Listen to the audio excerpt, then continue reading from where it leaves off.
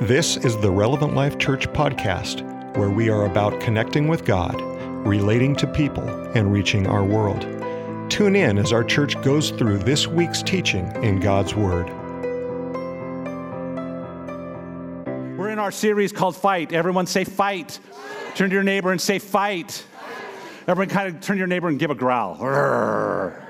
You know, it's that whole process of fight. It's time to fight, this aggressive behavior that God calls us to. When we think about this idea of fight, I don't know about you, but it kind of almost sounds a bit counterintuitive to Christianity. You know, that here we as Christians, we're supposed to be peaceful and kind and calm. Well, we're not fighting, as we've been talking about, we're not fighting against flesh and blood.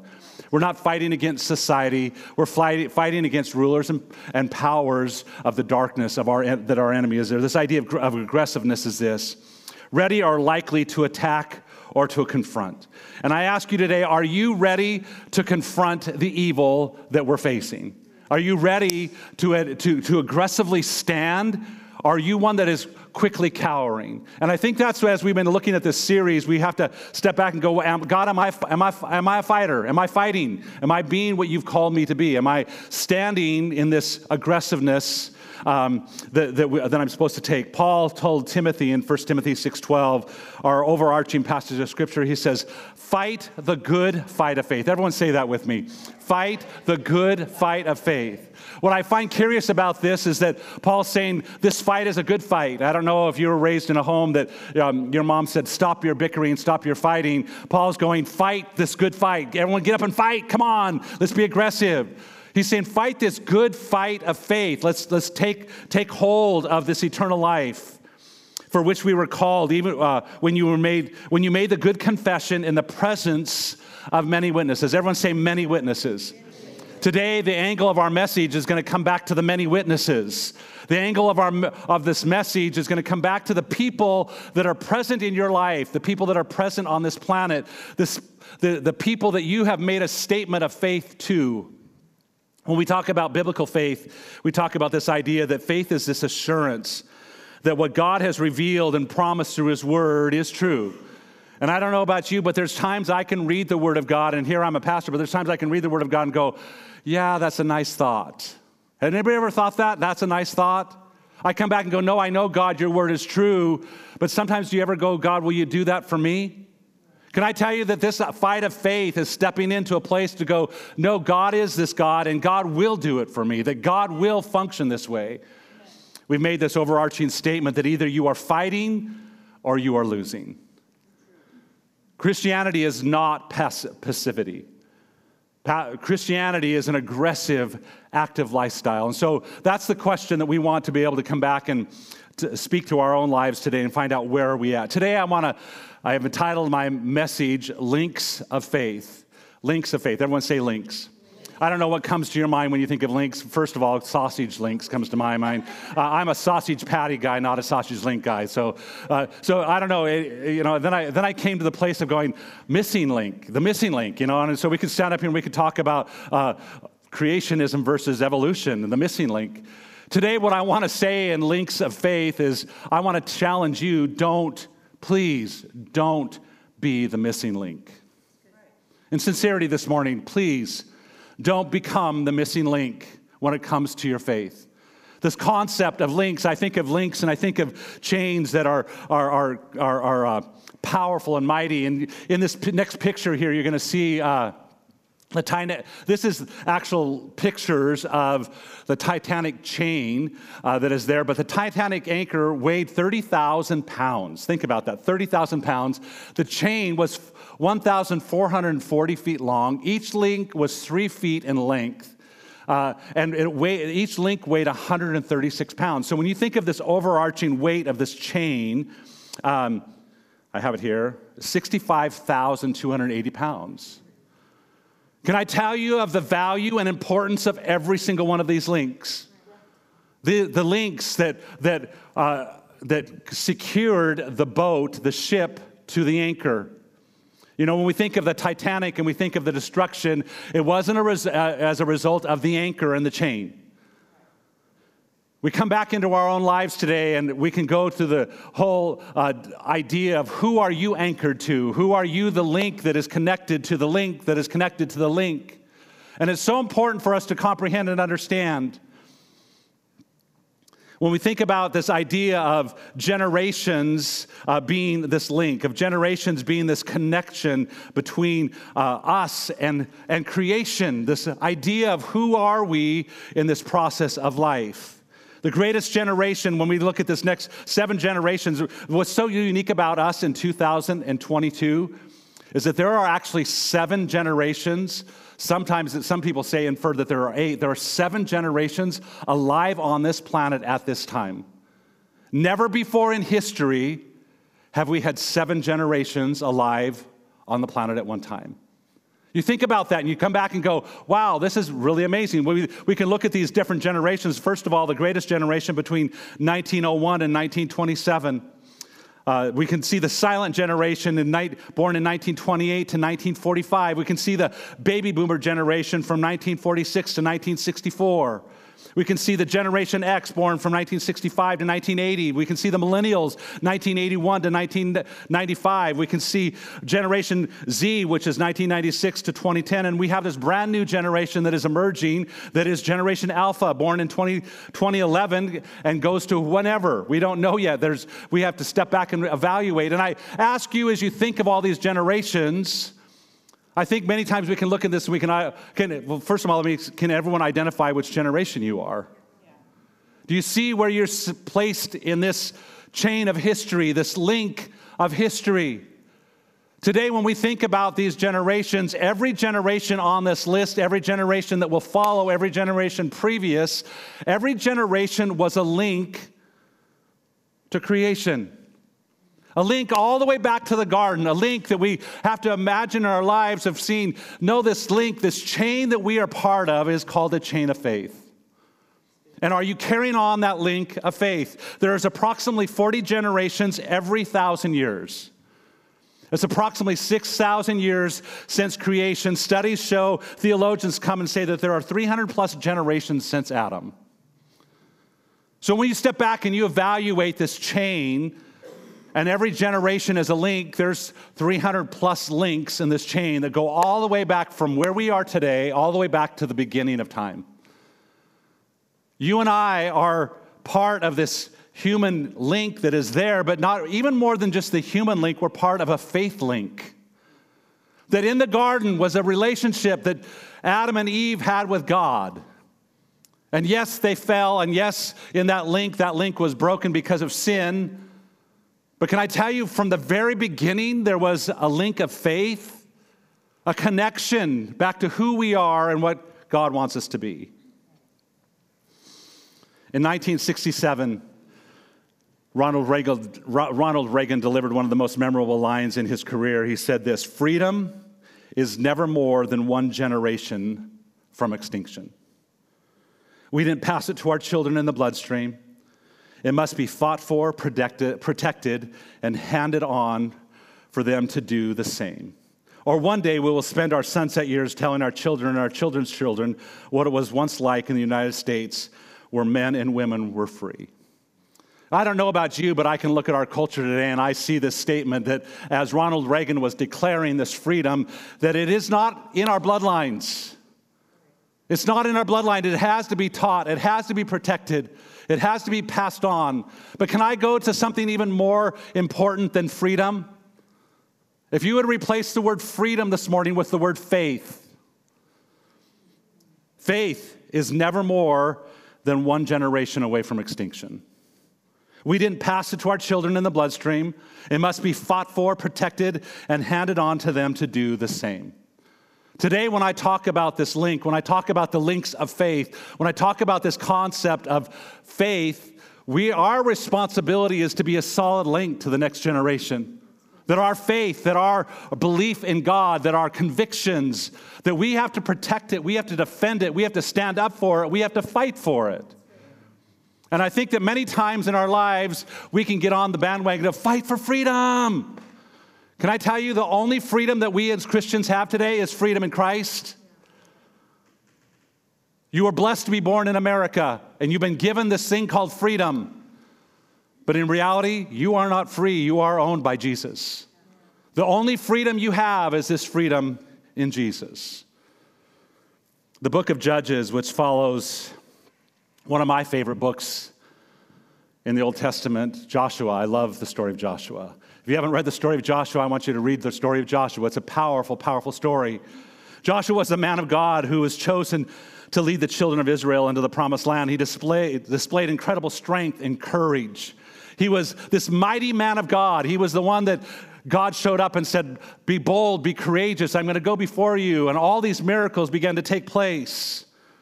But in Judges chapter 2, I want you to look with me. Judges chapter 2, verse 7 and 8 and verse 10, it says, the people served the Lord throughout the lifetime of Joshua and of the elders who outlived him, who had seen all the great things that the Lord had done for Israel. Joshua, son of Nun, the servant of the Lord, died at the age of 110. And that whole generation had been gathered to their ancestors. Another generation grew up who knew neither the Lord nor what he had done for Israel. I don't know about you, but this passage of Scripture just rips me apart. I step back and I have to evaluate going, what happened? What happened? This generation that walked with God, this generation, think about it, this generation that saw miracles, the water part so they could walk across the river, the walls of Jericho tumbling down, the sun standing still, all these miracles that you see in the book of Joshua. What happened with this generation? What happened in the transference of truth and of faith? What happened to the link system that was there? Were they so busy defeating foreign armies that they forgot to remind their children that it had been the Lord who had fought for them? Were they not purposeful about passing those stories on to their children? Did they not encourage their children to encounter God for themselves? Maybe after many hard years of war, the parents dropped their guard, complacently dwelling in cities that they did not develop, reeling in the wealth of money that they did not earn, eating the fruit of vineyards that they did not plant. And I ask you today, when we step back in our faith, we can look at this story and we can go, oh my word, they failed. But before we're too harsh on Joshua and his generation, we have to step back in reality and go, how am I? Where am I in this link? Where am I in the process of passing on the message of Jesus to the next generation or to the generations that are around me? We can come so harshly. You say, Pastor Kevin, I don't want to hear this message today. This makes me, you don't realize that I've tried. You don't realize this. You don't realize. Today I want to come, and I want to come with the reality of this passage of Scripture. I want us to come to terms with the responsibility that you and I have. And it comes back to going, have I been distracted? I want to ask you, have you been distracted? Have we gotten our focus out of order and the mission of God pushed to the wayside as we've been so consumed with our earthly life? Throughout the Bible, we can see that the generations were very, very important to God. Psalms chapter 145:13 says, your kingdom is an everlasting kingdom. Your dominion endures. Everyone say endures. Endures through all generations. It doesn't matter what the problem is. It doesn't matter what the situations might be. It doesn't matter what the angle of a generation might be. It says that God's dominion endures. Throughout Scripture, we are constantly reminded that nothing lasts forever, from Moses to Joshua, from Elijah to Elisha, from Paul to Timothy and to Titus, even from Jesus to the 12. What we have to see here is that no one is indispensable in their role. No one. Our goal, our desire, our process is to realize that we are all interim leaders leading towards something, that our role on this planet is not of little value. Hebrews chapter 11 is all about the generations of faith. By faith, this happened in one generation. By faith, this happened in another generation. By this happened in faith in another generation. And I ask you, where are you in the chapter of Hebrews 11? Is your life going to be one of those that they can come back and they can go, and Betty kept the faith in her generation. Phil kept the faith in his generation. Julie kept the faith in her generation. Lisa kept the faith in her generation. Is that not what we should be amped up for? As we walk out this book of Hebrews, Hebrews chapter 12 says this. It says, therefore, everyone say therefore. Because of all these people, because of what they did, therefore, let us recognize that we're surrounded by such a great cloud of witnesses. Let us throw off everything that hinders and the sin that so easily entangles, and let us run with perseverance. Say perseverance today. I want to ask you in your race, this is a personal race, a corporate race, but a personal race. Are you persevering in your race? Are you running for your generation? Are you persevering in making sure that this link, this chain is secure? I think all of us need to come to this place of realization to say that I'm in a race. Say that with me. I'm in a race. I'm in a race. Turn to your neighbor and say, are you in the race? It comes back to going, am I engaged in the race? Am I running this race? This race is a personal race of faith. It's running towards eternity. But can I tell you today that your race, even though it's personal, your race impacts everyone else. The runners in the Hebrews chapter 11, their race has impacted my life and impacted your life. What you are recipients of today is what they have run and what they have passed, and them being this link in the chain. They kept the faith.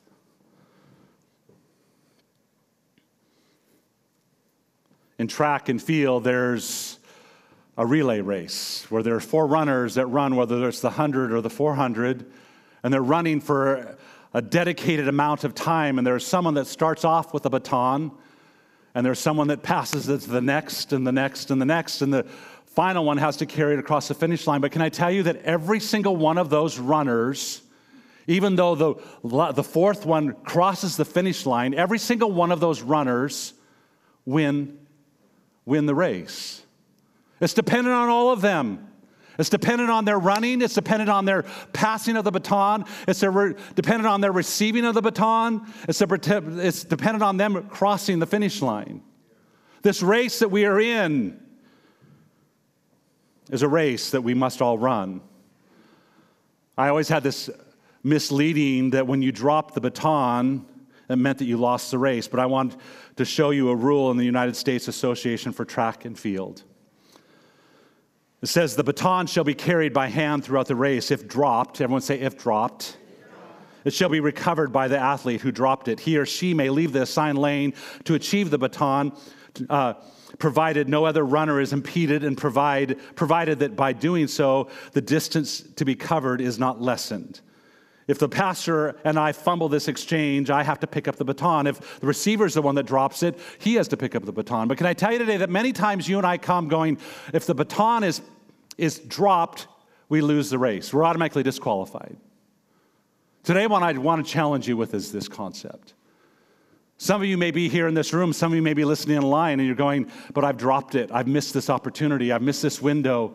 But I don't have the same influence with my kids because they're now adults. I don't have the same influence with this generation because I'm this. Can I tell you today that you're not disqualified?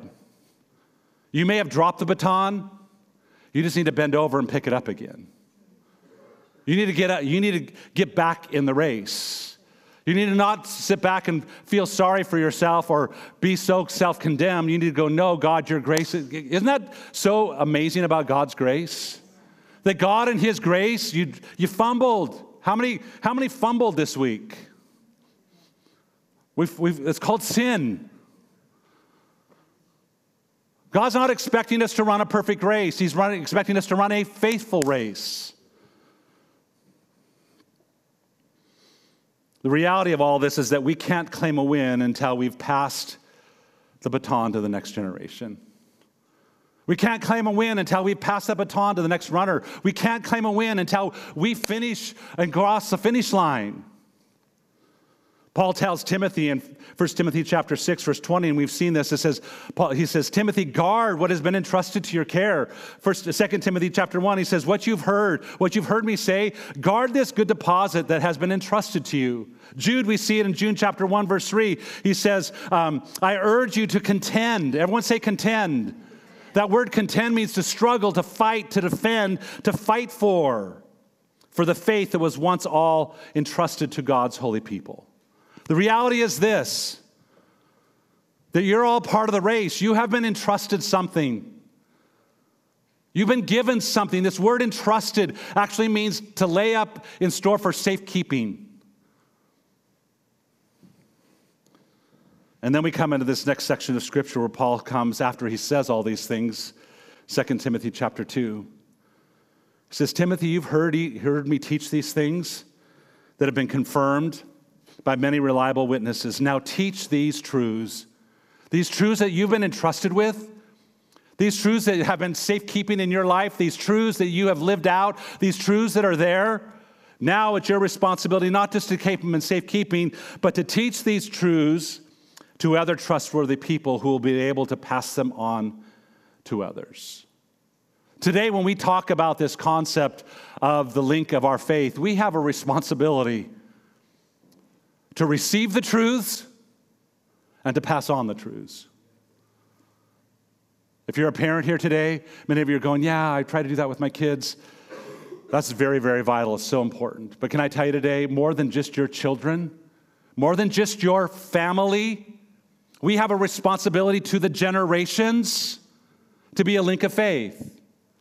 We have a responsibility as we walk and as we talk and as we live to the generations. Charles Swindoll says this in his commentary. He says, in this final intimate letter that Paul has written to Timothy, he says this, the basis of, he gives him the essentials of faith, He passionately exhorted Timothy to hold on tightly to the faith, to the sound teaching that Paul had entrusted him with.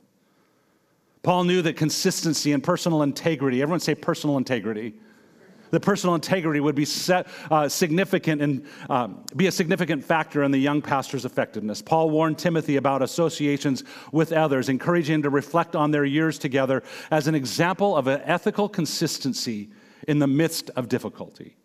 Paul made sure that whatever other counsel he gave to this pupil Timothy, that he would find beneath all of this rock this solid dependence on the Word of God. Today, when we talk about passing this faith, we're not just talking about passing a belief system. We're talking about passing the foundation of the Word of God to them, that they would be biblically literate. His teaching would stand only to the degree that it was based on Scripture. Can I tell you today that your faith will stand only to the degree that it's based upon Scripture? Your faith is not just an idea, it's not just a doctrine. It goes back to a theology of who God is in His Word. Swindoll goes on to say in 2 Timothy 3:17, Paul offered the central test for measuring whether the gospel torch had been successfully passed or not. The application of God's Word in 4 distinct areas would ensure that the next generation would become complete, thoroughly equipped for every good work. He said in this passage of Scripture that there would be effective teaching would include doctrine, the basics, the truth of the faith. 2 would be reproof or challenging and confronting each other with the Word of God. We're confronted with the power of the Word. Number 3, correction by providing guidance from the truths of Scripture. Number 4, instruction in righteousness, which comes from the Word of God. We step back and we look at this faith that we're talking about. It's founded in God's Word. It's founded in Him.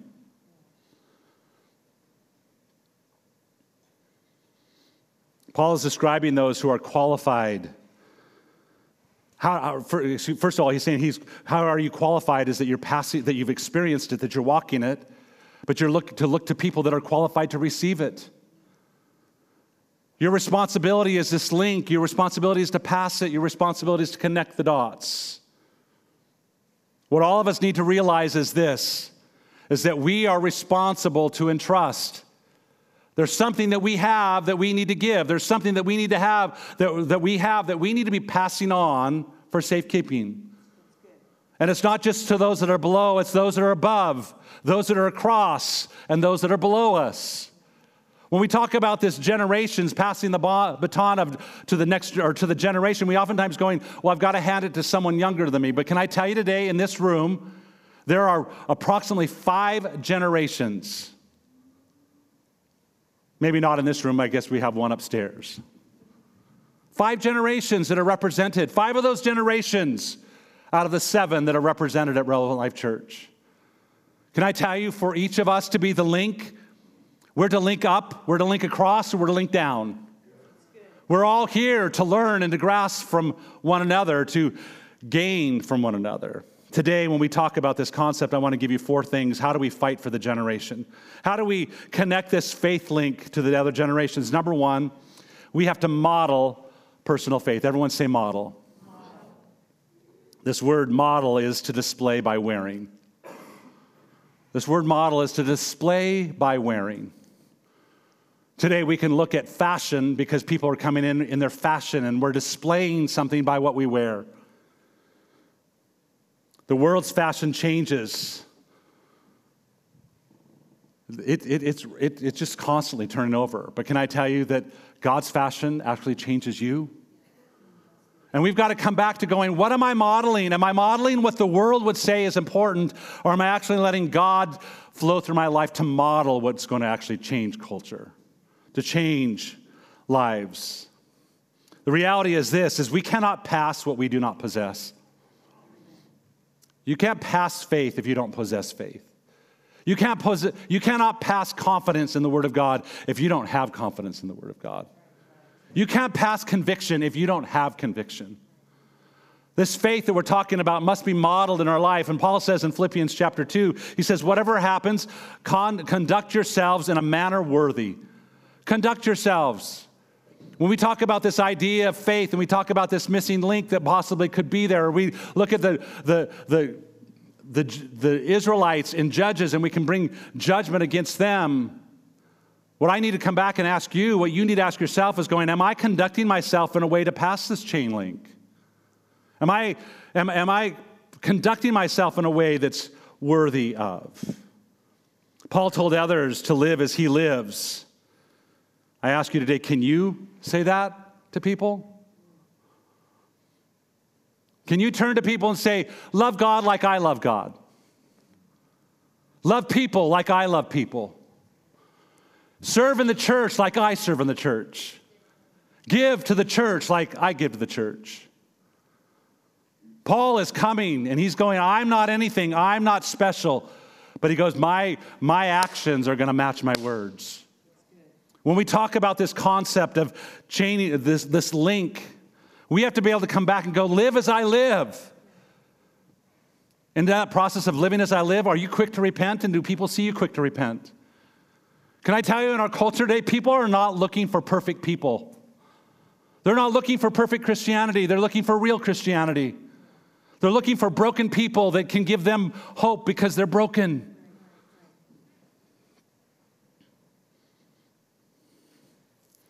Faith has to be personally lived out. We have to model spiritual disciplines. Are you modeling Bible reading? Are you modeling prayer? Are you modeling fasting? Are you modeling meditation? Are you modeling giving and serving? And I come back and again ask you, are you worth following in these areas? Can I tell you, as I evaluate my own life, I have to step back and go, Kevin, do you want people to follow you in those areas? Can I tell you, I don't want people to follow me in how I drive and my attitudes. Amen. I don't want people to follow me as I'm picking up garbage from people that are out in our parking lot. Because my attitude is not reflective of Jesus. Don't follow me. Follow me where I follow Christ. Don't follow me where I don't follow Christ. And can I tell you, that's all of us. We've got to come back and go, am I modeling these things? Do you model confession? Are you one who is transparent? Do you have integrity? Can I tell you that integrity doesn't mean you don't make mistakes? Integrity means that you fess up for those mistakes and fix those mistakes. We need to model working through hardship.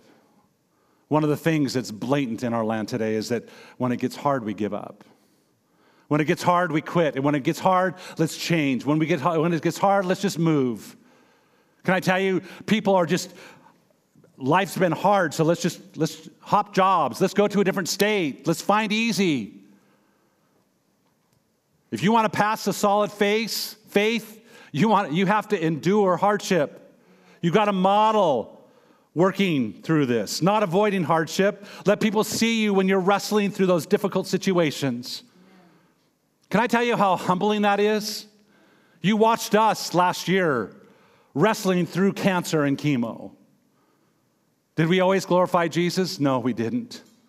Did we sometimes glorify ourselves? Yes, we did. But can I tell you, we wrestled through hardship and we won in the process of. What we pass needs to be an everyday relationship with God. Can I tell you what the world is trying to pass? Is a once-a-week religion with God. We need to be modeling day in and day out. We need to evaluate our lives. Am I passing correctly? Am I being this link of faith? 1 Corinthians chapter 2 says this, and my speech and my preaching were not persuasive with the words of human wisdom, but in demonstration of the Spirit and of power. That your faith should not be in the wisdom of men, but in the power of God. Can I tell you what's wrong in America today? What's even wrong in my life as I pursue to preach sometimes? Is that sometimes I try to come up here and go, well, what human wisdom can I give you? Our planet is filled with human wisdom, and it's crashing and it's burning. The angle that we have to step into is going, God, am I giving your wisdom? Am I presenting your power? Am I revealing you? Number 2, not only do we have to model faith, we have to show mutual honor. Everyone say show. Show mutual honor. Intergenerational relationships are a privilege. They're not a burden. Intergenerational relationships are a privilege. They are not a burden. Can I tell you in our culture today, from all aspects, they become a burden. And in the body of Christ, they need to be a privilege. To those who love Jesus, it's a privilege. When we look back at Hebrews 11, it was a privilege. And we need to step back into relationships that they're a privilege, that we're part of a culture of 7 generations, and it's a privilege to be part of that. It's a privilege to be part of that. And how does that come out? It comes out to the place of mutual honor. Many of us want the blessings of a multi-generational lifestyle, but can I tell you, that we hinder it by our pride, we hinder it by our arrogance, we hinder it by our ego, we hinder it by our stubbornness and our disrespect.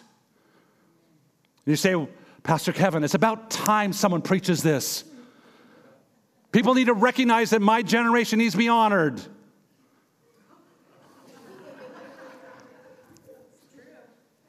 And I want you to listen to this, that everyone in this room needs to come to a place of mutual honor. This message isn't to one generation, it's to all generations. It comes back to this place, it's a privilege. Say it's a privilege.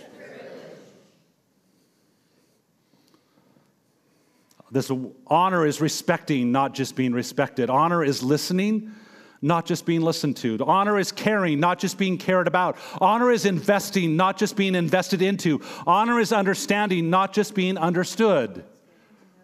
Can I tell you that many times we come back and go, I just want to feel honored. Can I tell you every other generation wants to feel honored? So if you will go at it with the angle of going, I'm going to just give mutual honor. I'm going to seek to honor. I'm going to seek to understand. I'm going to listen. That's why Romans chapter 12, it says, be devoted to one another in love. Honor one another above yourselves. Honor one another above yourselves. Honor one another above yourselves. That means above your preferences, honor someone else's preferences. Above your way, honor someone else's way. Above your desires, honor someone else's desires. I love how the NLT puts it. It says, be devoted to one another in brotherly love. Outdo. Everyone say outdo. Outdo yourselves in honoring one another. Maybe I like this because it sounds like a competition. Outdo.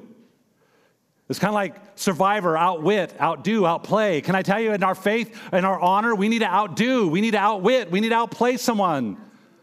We need to come back and go, no, I'm going to show honor.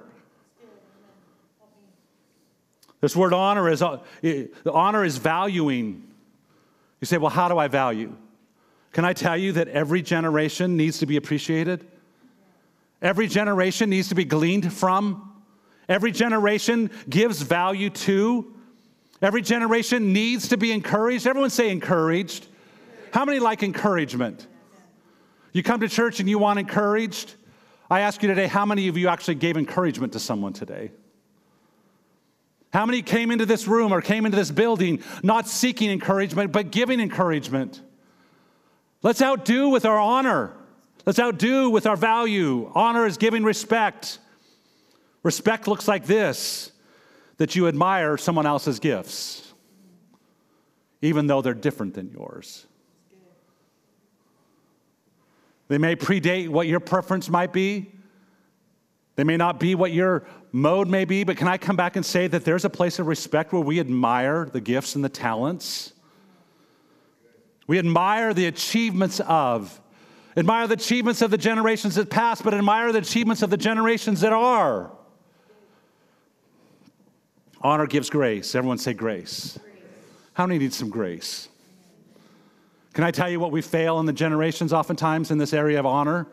Is we don't know how to give grace to one another. We don't know how to give room for failure or differences of opinions. Can I tell you that it's not that their opinions are wrong, they're different. Can I tell you your opinions are different? I guarantee that if you and I sat at a table, that we would sit in dialogue and we would have differences. We would have differences. We have different philosophies. Is that wrong? No. Jesus is not looking for uniformity. He's looking for unity. God's looking for unity. He's not looking that everyone has to be a certain way. Give grace. This idea of grace, there's no room for judgment. Can I tell you, we're so quick to judge. I'm guilty of judging. I can judge the intents of somebody, the attitudes of somebody, the way someone drives. Anybody guilty of judging this last week? Judging a situation, judging your spouse, judging your children. Can I tell you, when we live in a culture of grace, we don't have room for judgment. Fighting for the next generation or fighting for the generations, we have to model our faith. We have to show mutual honor. But we have to live out our purpose. I love this word purpose. Everybody in this room needs to hear this word purpose this morning. I don't care what age you are. I don't care what stage of life you're in. Purpose, the reason for which something is done or created. The reason. The reason you are alive today is your purpose. Can I tell you this?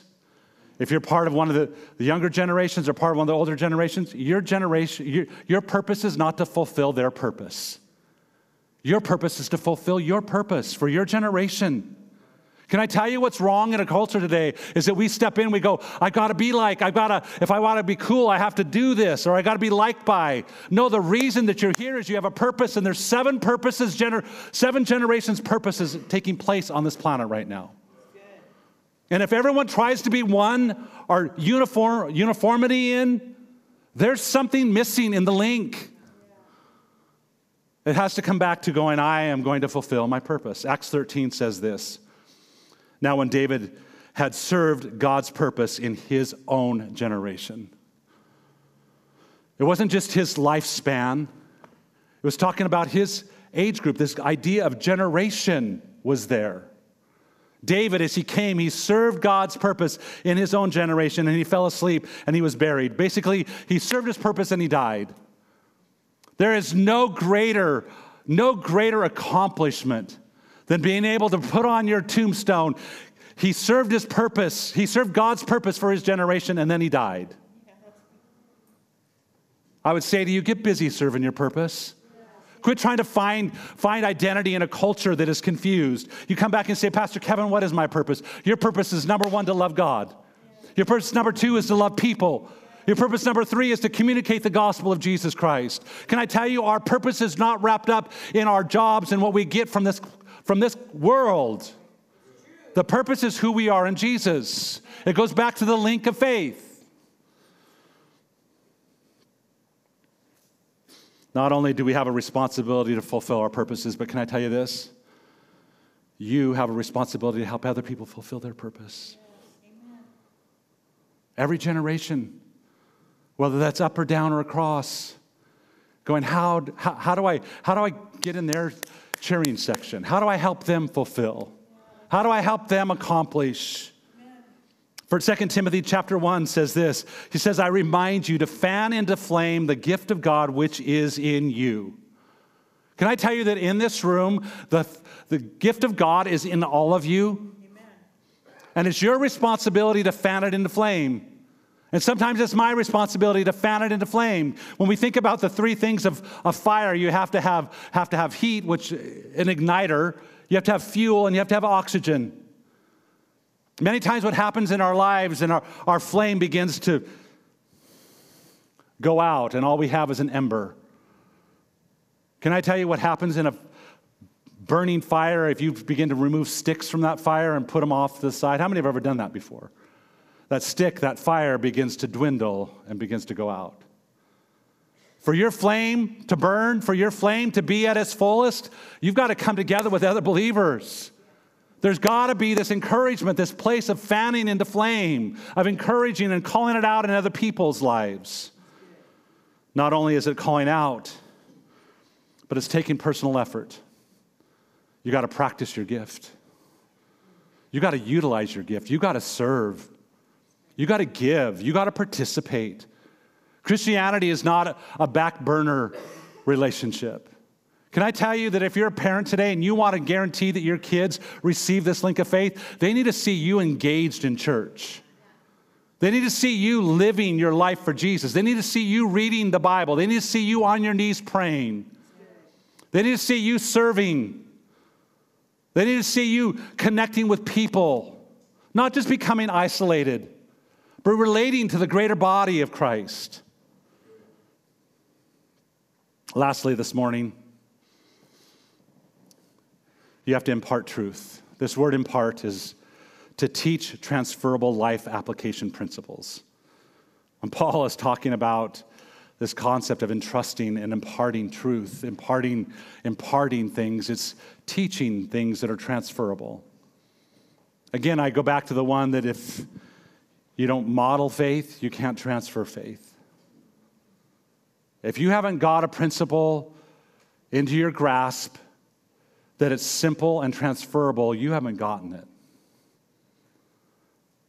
We oftentimes can come to this end stage and we go, well, I don't have anything to impart. And you have to step back in your life and go, what do I know? What is part of me? What have I modeled? What am I modeling? How am I living? We've got to learn how do we impart, how do we transfer life application principles. I think in our culture today is there's attitude that no one's going to teach me anything.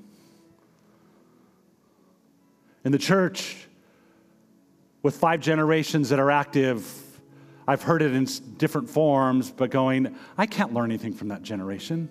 They're so old, they don't know what they're doing. Other generations that come back and go, I don't even know. I just feel disrespected by. Can I tell you today? There is so much knowledge in this room right now. There is so much knowledge in this culture right now. And if you're a part of the older generation, that knowledge has been given down from generations before us, but it's also been given up from the generation that is now. If you're part of the younger generation, can I tell you the reason where you're at today is not because of your accomplishments, it's because you're standing on the shoulders of someone else?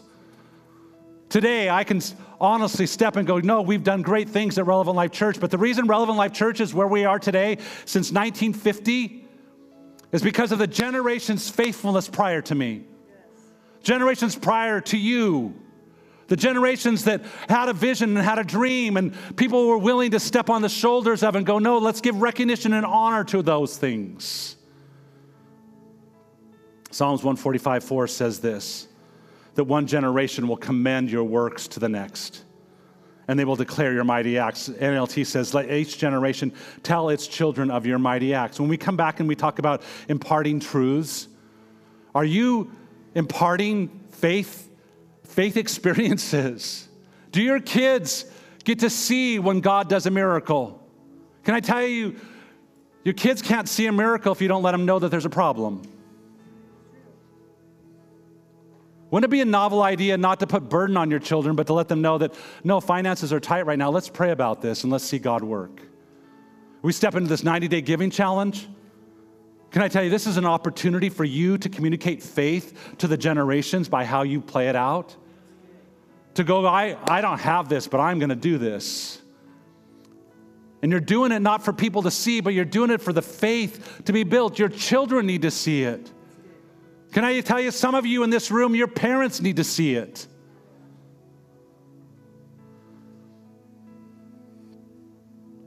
First Corinthians chapter 2, this is the burden that I feel. Paul says, when we tell you these things, we do not use words that come from human wisdom. Instead, we speak words given to us by the Spirit, using the Spirit's words to explain spiritual truths. This is the battle that we have as pastors, the battle that we have in imparting from the platform. Because we know that our words as humans are going to fall flat. But I do know this, I've got confidence in the Word of God that it's going to do something. The Bible says that when it sets out to do what He purposes it to do, it will accomplish. That the Word of God is sharper than any two-edged sword. So when we come back and go, God, we need you. It's not just human words, it's Spirit-empowered words. Can I tell you that the generations need to be imparted to with Spirit-empowered words? And whether that's an alpha generation speaking to the silent generation, or the Gen Z generation speaking to the alpha generation, whatever generation it might be, can I tell you that we all can be Spirit-empowered and impart truths?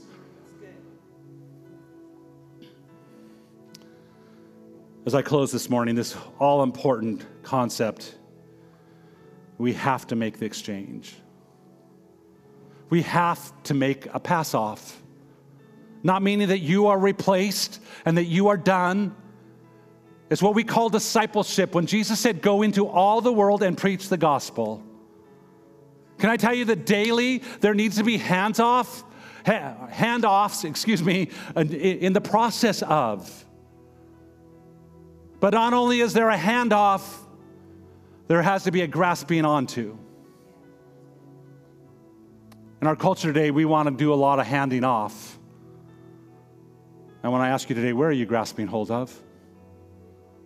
The baton that's being passed to you, are you grabbing a hold of it? Whether it's young or old, are you grabbing hold of the baton? Are you grasping it? Paul says in 1 Timothy chapter 6, when we see fight the good fight of faith, he says, take hold of. Everyone say, take hold of. Fighting this fight of faith is not just a passive behavior. It's not just going, yeah, rah, rah, rah. No, there's ownership on you to go, no, I've got to take hold of this. I got to grasp this. I got to run with this. Psalms 100 verse 5, as I close with this passage of Scripture, says, for the Lord is good. Everyone say He's good. His unfailing love continues forever, and His faithfulness continues to what? To each generation. As I see our staff, the spectrum of 4 generations that are represented on this platform throughout the year, when you see worship leaders up here, when you see preachers up here, you see a Larry, me, you see a Trenton, you see a Sasser, you see these generations, an Allie. This church is not platforming one generation. Every week there's generations that are up here that are not just one generation. God's faithful to the generations. You have a purpose to play. I'm not done yet. God's not done with me yet. Can I tell you, God's not done with you yet either. It's not passing off and letting go of. It's passing off to give, but also grasping. It's this continual process of learning and growing. And how we do that is his faithfulness to every generation. God is good, and his faithfulness will last from generation to generation to generation. Would you stand to your feet this morning? Heavenly Father, across this room,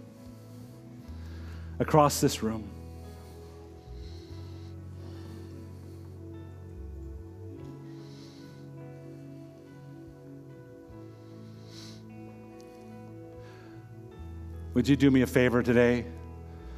Would you reach one hand to heaven like you're grasping the baton from Jesus? And would you reach one hand out in front of you like you're going to pass it off? God, this is symbolic today of every person in this room's calling. God, as we walk with you, as we reach towards you, as we strive to know you, as we model this faith, God, we're reaching for the foundation of everything. It's the word that changes our lives. God, as we reach to you, you're pouring through to us. But God, we have a responsibility to not hold on to the baton, not to guard that baton and keep it to ourselves, not to put it in our back pocket, not to put it in our back pocket. But God, our responsibility is to hand that baton off.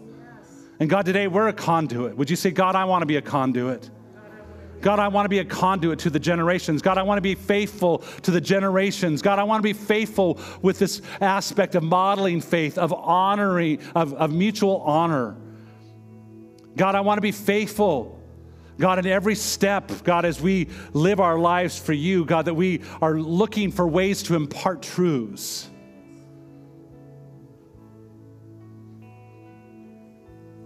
One last step, would you put your hands on your heart? God, today I know in this room that all of us have at one time struggled with valuing the generations. God, in this moment we can see the need of, but God, sometimes our attitude has blocked our response to. Would you individually just fix your inner attitudes? God, today we ask that you'd forgive us. God, where there has been devaluing, where there has been frustration, where there has been lack of understanding, lack of honor, God, would you forgive us? God, would you forgive us? God, today I pray that you would impart into us your heartbeat for the generations. God, implant in our lives your heartbeat for the generations, the value of the generations, that you're the God of generations. You're the one who is causing the life, the faith to be passed. God, from the beginning of Genesis all the way through to the end of eternity, God, you are the one that we want to pass correctly. God, I thank you today. Thank you today for every person in this room. I thank you for their responses. I thank you for their hearts. God, make this a message that just permeates our lives. And we thank you for it today in Jesus' name. Amen and amen. Our prayer team is coming this morning to pray over you. If you need a prayer request that you want someone just to focus on you, this is an opportunity for them to focus on you. Would you encourage someone today? As you leave today, please, as you leave today, would you find someone that's not your generation and say, I value you? Would you do that today? Let's make it a purpose. Let's shift the culture. Let's shift the culture in our world. Let's shift the culture in Salem. Amen? Let's do it today. Let's pay attention to someone else. Don't worry about yourself. Worry about them. Here at Relevant Life Church, it's our mission to see people connect with God, relate to one another, and reach our world. This single statement drives everything we do as a church. Our hope is that today you were encouraged in this. Thank you for joining us and have a blessed day.